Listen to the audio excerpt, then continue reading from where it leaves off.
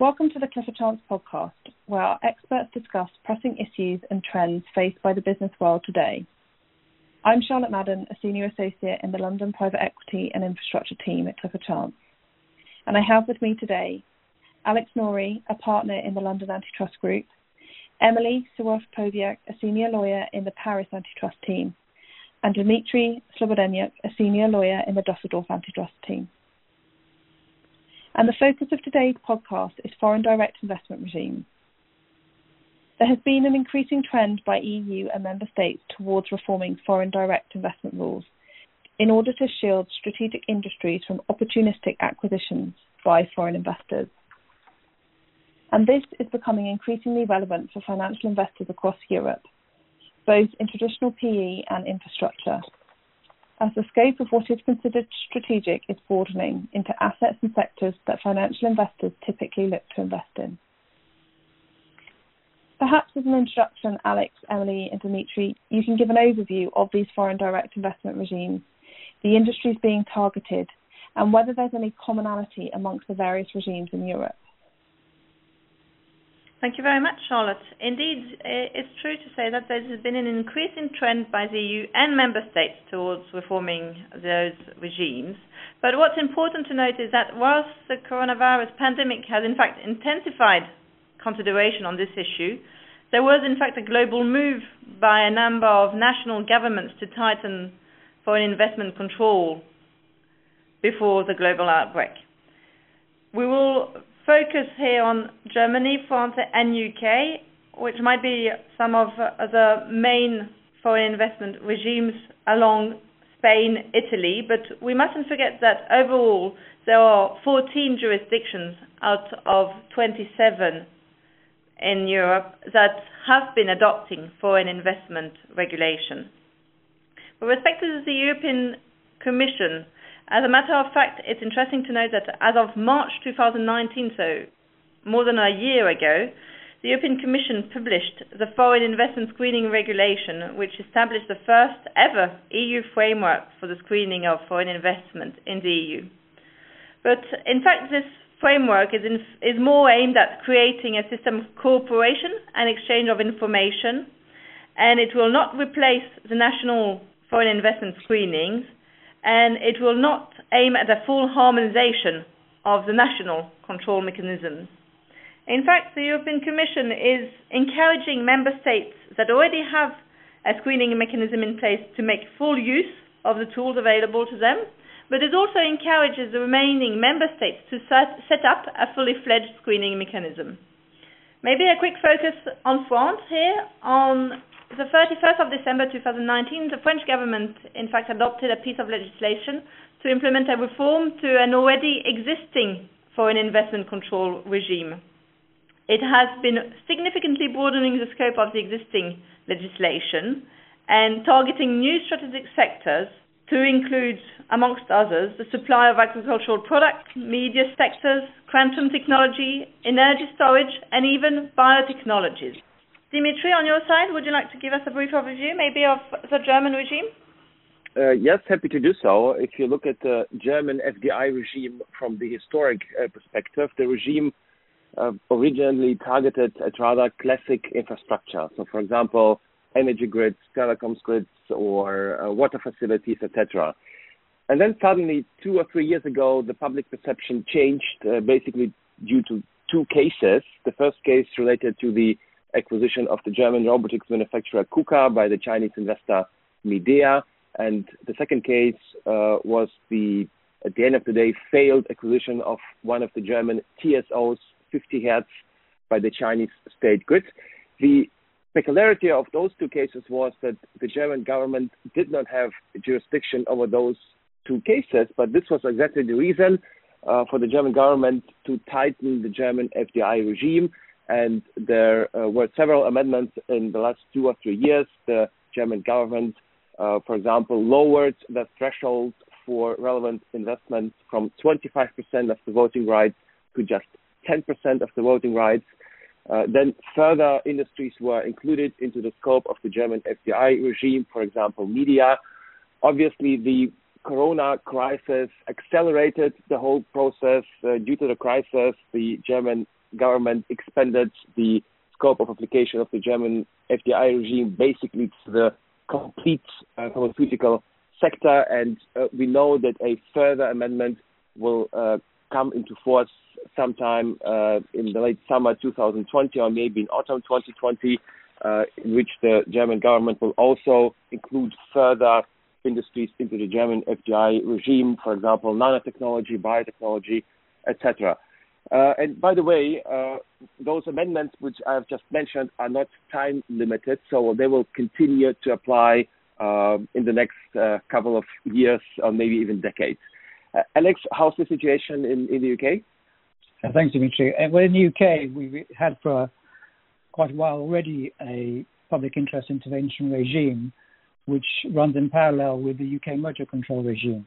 So essentially, transactions which are subject to the UK's voluntary merger control regime are susceptible to intervention by relevant government ministers where they perceive public interest issues to be raised by a transaction. And typically these will be in three areas: either national security, financial stability, media plurality, and broadcasting. There is no mandatory regime currently in the UK in relation to foreign direct investments. However, the UK is currently contemplating bringing in legislation which will bring into play a mandatory foreign direct investment regime, which will be standalone from the UK merger control regime. And draft legislation is expected this autumn. So we should all watch this space. Alex, one follow-on question, just picking up on the UK element. For a number of investors will be understanding how the rules will be applied following Brexit. Is there any visibility on this at the moment? Well, following Brexit, the UK will no longer be part of the EU, and therefore transactions with UK investors will be treated as a foreign transaction, essentially, in the sense that they will be subject to the foreign direct investment regimes in the various member states. And regards the UK will apply its own regime outside, obviously, the foreign direct investment regulation, which Emily had mentioned earlier, so that it won't have to make reports to the European Commission or indeed take into account comments from the European Commission in relation to any particular transactions it may be reviewing. Thank you. So I guess having looked at an overview of the regimes, perhaps we can turn to whether the regimes are targeting particular types of investors. For example, Emily, in France, you'll be aware that they have one of the most conservative views of a foreign investor. Perhaps you can elaborate on the structure in France as against other jurisdictions? Yes, indeed, Charlotte. It is true that, in fact, the threshold is, with respect to the material investment of acquisition, relating on the fact that the investor is a non-French investor. So under the French foreign investment regime, a transaction will require prior approval as soon as there is acquisition of a controlling interest in a French entity by a non-French investor, obviously if such entity is active in a strategic sector. It's also the case if the non-French investor is taking part or full of a business division. The slight difference is that there's a third threshold, which is a 25% of votes in a French entity. This will be only applicable to non-EU and EEA investors, again, if the French entity is active in a strategic sector. What's worth noting here is that the French government announced on the 29th of April 2020 that the 25% threshold would be lowered temporarily to 10% of voting rights for non-EU EEA investors only when they are acquiring shares in a French-listed company. The applicable decree should be published in July 2020.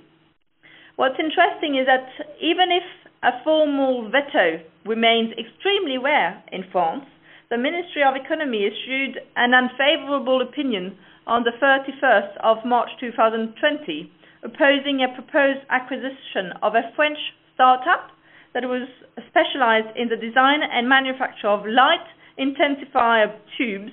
It was considered by a US-based acquirer. In fact, here the government encouraged French companies to make alternative offers over this French startup called Photonis. Is it the same case, Dimitri, in Germany? Well, in Germany, we have two types of FDI scrutiny. On the one hand, we have the so-called sector-specific scrutiny, which applies if a non-German investor purchases at least 10% of the voting rights in a German company which is active in a defense-related sector. I will not talk about this type of scrutiny in the podcast because obviously the second type of scrutiny is much more important from a practical perspective, and this is the cross-sectoral scrutiny, which applies if a non-EU investor purchases at least 10% of the voting rights in a German company, and the German company is active in a certain critical industry. And if you look at the term non-EU investor, then obviously the question arises, are there any particular investor groups which are targeted by the legislation? And you will not find an answer to this in the German legislation. But if you look at the press coverage, at the public statements of the German government, you can say that the main concern of the German government are state-owned investors, in particular from China, and the legislation does not target private equity investors from the UK or from the United States.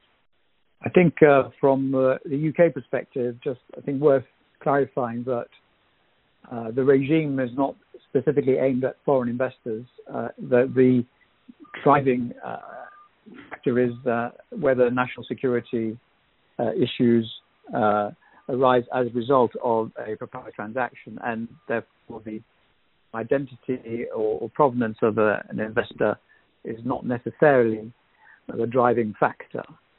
But clearly, in terms of sensitivity of the relevant sectors in which investments are made, the identity of the investors may heighten those concerns and therefore may lead to additional undertakings which might otherwise not be required of a UK investor, for example. Dimitri, I just wanted to pick up on one point you mentioned there on non-EU investors. How does this impact funds that are offshore, non-EU domiciled, so Jersey or Guernsey, for example? This is a very good question, Charlotte, and I know that this question was discussed within the German government quite intensively, and I also know that this has also been subject to discussion between the German government and the European Commission, and the view of the German government is as follows.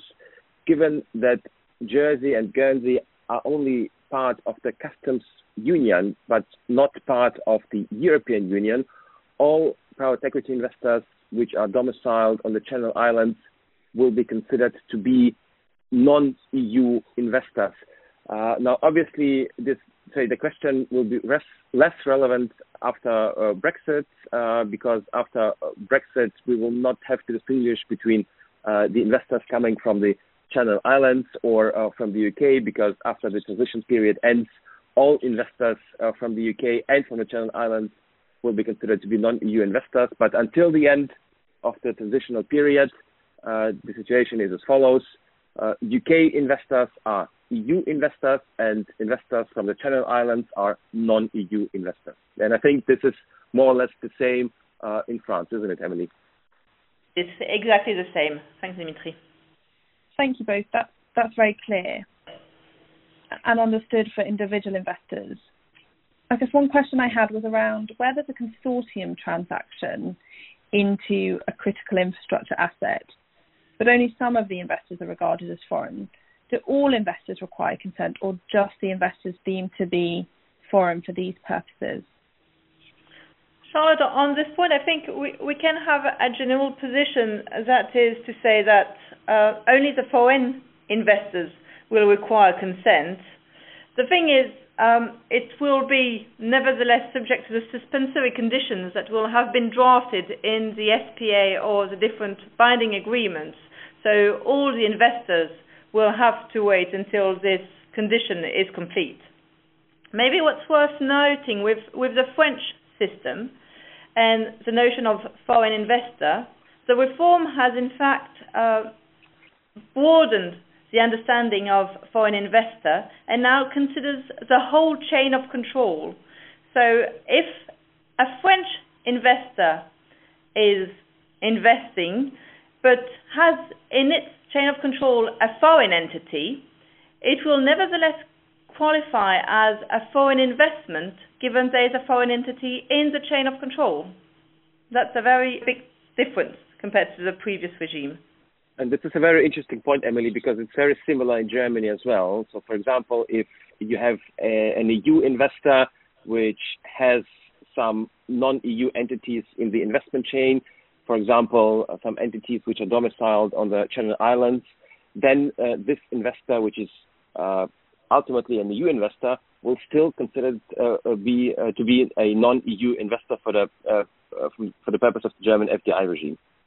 I think, Charlotte, just on your point on consortium bids, it's probably worth mentioning from a UK perspective the Inmarsat private transaction of last year, when there was a consortium of Five Eyes investors from the UK, the US and Canada. And that was subject to intervention by the Ministry of Defence from a national security perspective in relation to some of the contracts that Inmarsat had with the MOD in relation to satellite communications. Great, thank you. So where you do have an investment into a sensitive sector in the UK or more broadly under other regimes across Europe, and a filing is triggered, how long does it typically take to obtain approval under these regimes? And Emily, I think you mentioned that the regimes were suspensory. So what's the consequences of not seeking this approval prior to entering into a transaction? On this point, there is a phase 1 and phase 2 timeline that is applicable. In fact, the first phase 1 timeline is 30 business days, but as of the date of receipt of a request that is deemed complete. So the Ministry of Economy in France has a bit of flexibility to consider a filing to be complete or not before ticking the clock. After those 30 days, if a further examination is decided and if the investment has not been authorized, the Minister has an additional period of 45 business days, this is a phase 2, to provide the investor with a final decision. In such case, if a phase 2 is open, the final decision will either be a refusal or an approval, which may be subject to conditions. The main difference with the new regime is that if no decision, phase 1 or phase 2, has been taken within the deadline, the application shall be deemed rejected, while previously it was deemed to have been tacitly approved. Dimitri, on your side, the timeline is a bit longer, I think. Yes, the timeline is a bit longer. The German FDI regime also distinguishes between phase 1 and phase 2. Once the parties submit an application to the German Ministry of Economics, the ministry has 2 months to decide whether to clear the case or to open an in-depth investigation. If the Ministry of Economics decides to open an in-depth investigation, then it has 4 additional months to decide to clear the case or to prohibit the case. Now, the peculiarity is that under the new legislation, the German government will have additional 4 months in complex cases in order to decide how to deal with the case. So if you look at the overall timeline in Germany, you could have up to 10 months of FDI proceeding in Germany during which the transaction cannot be closed. And this is obviously a way too long time period. If you compare it to merger control cases, you might end up in a situation in which you have a straightforward proceeding with the European Commission in relation to merger control, which is typically finished after 2.5 or 3 months, and the investors could be stuck with the German government up to 10 months if the case is considered to be a complex one. As mentioned, we need to obtain prior approval, and the penalties have been slightly increased for non-compliance with this foreign investment regulation or obtaining a clearance decision. In France, the maximum penalty is the highest of the following amounts. It is either twice the amount of the defaulting investment, or 10% of the annual turnover of the target entity, or even 1 million euros for individuals or 5 million for corporate entities. It shall also be noted that criminal sanctions can apply. It's probably worth just me adding a UK perspective on timing to your question. The UK regime is very much tied to the merger control regime, so it runs in parallel with the typical merger control timetable of the phase 1, phase 2. Phase 1 typically being 45 working days, and phase 2 can be up to 24 weeks. And once the CMA has done its assessment on the competition side, then the Secretary of State typically has 30 days within which to make a decision. Thank you. That's very interesting. And I think looking at the sort of impact of timelines being extended and the penalties, Emily, that you had mentioned by not obtaining the approval, investors may wonder whether there's an opportunity to have an informal discussion with the relevant regulatory authority or get a pre-clearance on a transaction. Is that feasible at all? In France, we must admit that the French Ministry of Economy adopts a quite pragmatic approach and retains informal discussions to be possible. There is also the possibility to better anticipate the analysis of any contemplated investment, the possibility for the target company or the investor to submit what is called a written preliminary request to determine whether the investment is subject to prior approval. Thank you. So I think then moving on to, in a scenario whereby an authority, are there remedies that can be imposed, or is the decision simply binary, i.e. the transaction can proceed or cannot proceed? Maybe I can cover the question from the German perspective, and I think here we have also to make, to distinguish between merger control and FDI proceedings. In merger control proceedings, you would typically have structural remedies, i.e. the companies would be asked to divest a certain part of the business. This is a bit different in FDI proceedings, at least in Germany. Here, the German government rather prefers behavioral remedies. Give you an example. The companies could be asked to have a German senior management, so senior management comprising only German citizens. The parties could also be asked to keep the research and development facilities in Germany, or another typical remedy would be to prevent the flow of critical information from Germany to an entity which is outside of Germany. And obviously, these types of remedies are also accompanied by some further contractual provisions, for example, contractual penalties. But I would say this is, in a nutshell, the typical pattern which the German government follows. And Emily, I understood that the French government follows more or less the same approach, right? Yes, this is completely right, Dimitri. And one additional point may be in France is that the ministry often imposed to receive an annual report from the investor explaining how those commitments have been put into place and how they are being implemented. From a UK perspective, that situation is similar. The preference tends to be towards behavioural undertakings. So in the Marsat case, which I mentioned earlier, undertakings were negotiated, and they concerned protection of sensitive information and the maintenance of strategic capability in the UK in terms of the services to the MOD. Thank you. So it sounds like the behavioural remedies could be quite broad, but would be considered on a transaction-by-transaction basis. I guess now just moving on to our very final question, and a bit more of a practical question here around what can investors start doing so that they are well equipped to understand if a transaction might fall within the relevant regime, what it might mean for them, and what information they might need to provide. And is this something that can be monitored independently from deals like merger control? If I could take that to kick off, Charlotte. Regimes are developing as we speak. It's a real patchwork, but broadly speaking, the main drivers tend to be consistent across the different jurisdictions. So I think investors need to be aware of relevant sectors, so that if they are contemplating a transaction in those sectors, that are ready to assess the potential for direct investment implications. They also need to be aware of the shareholding triggers, because potentially they might avoid foreign direct investment controls if they limit themselves to certain shareholdings. equally, they need to be aware of their existing portfolios in terms of their operations and activities, because controls won't just impact on acquisitions, but also disposals if one is seeking an exit. So those issues will need to be considered and factored into any transaction timetable well in advance, and with the merger control timetables that will be run in conjunction in any particular transaction.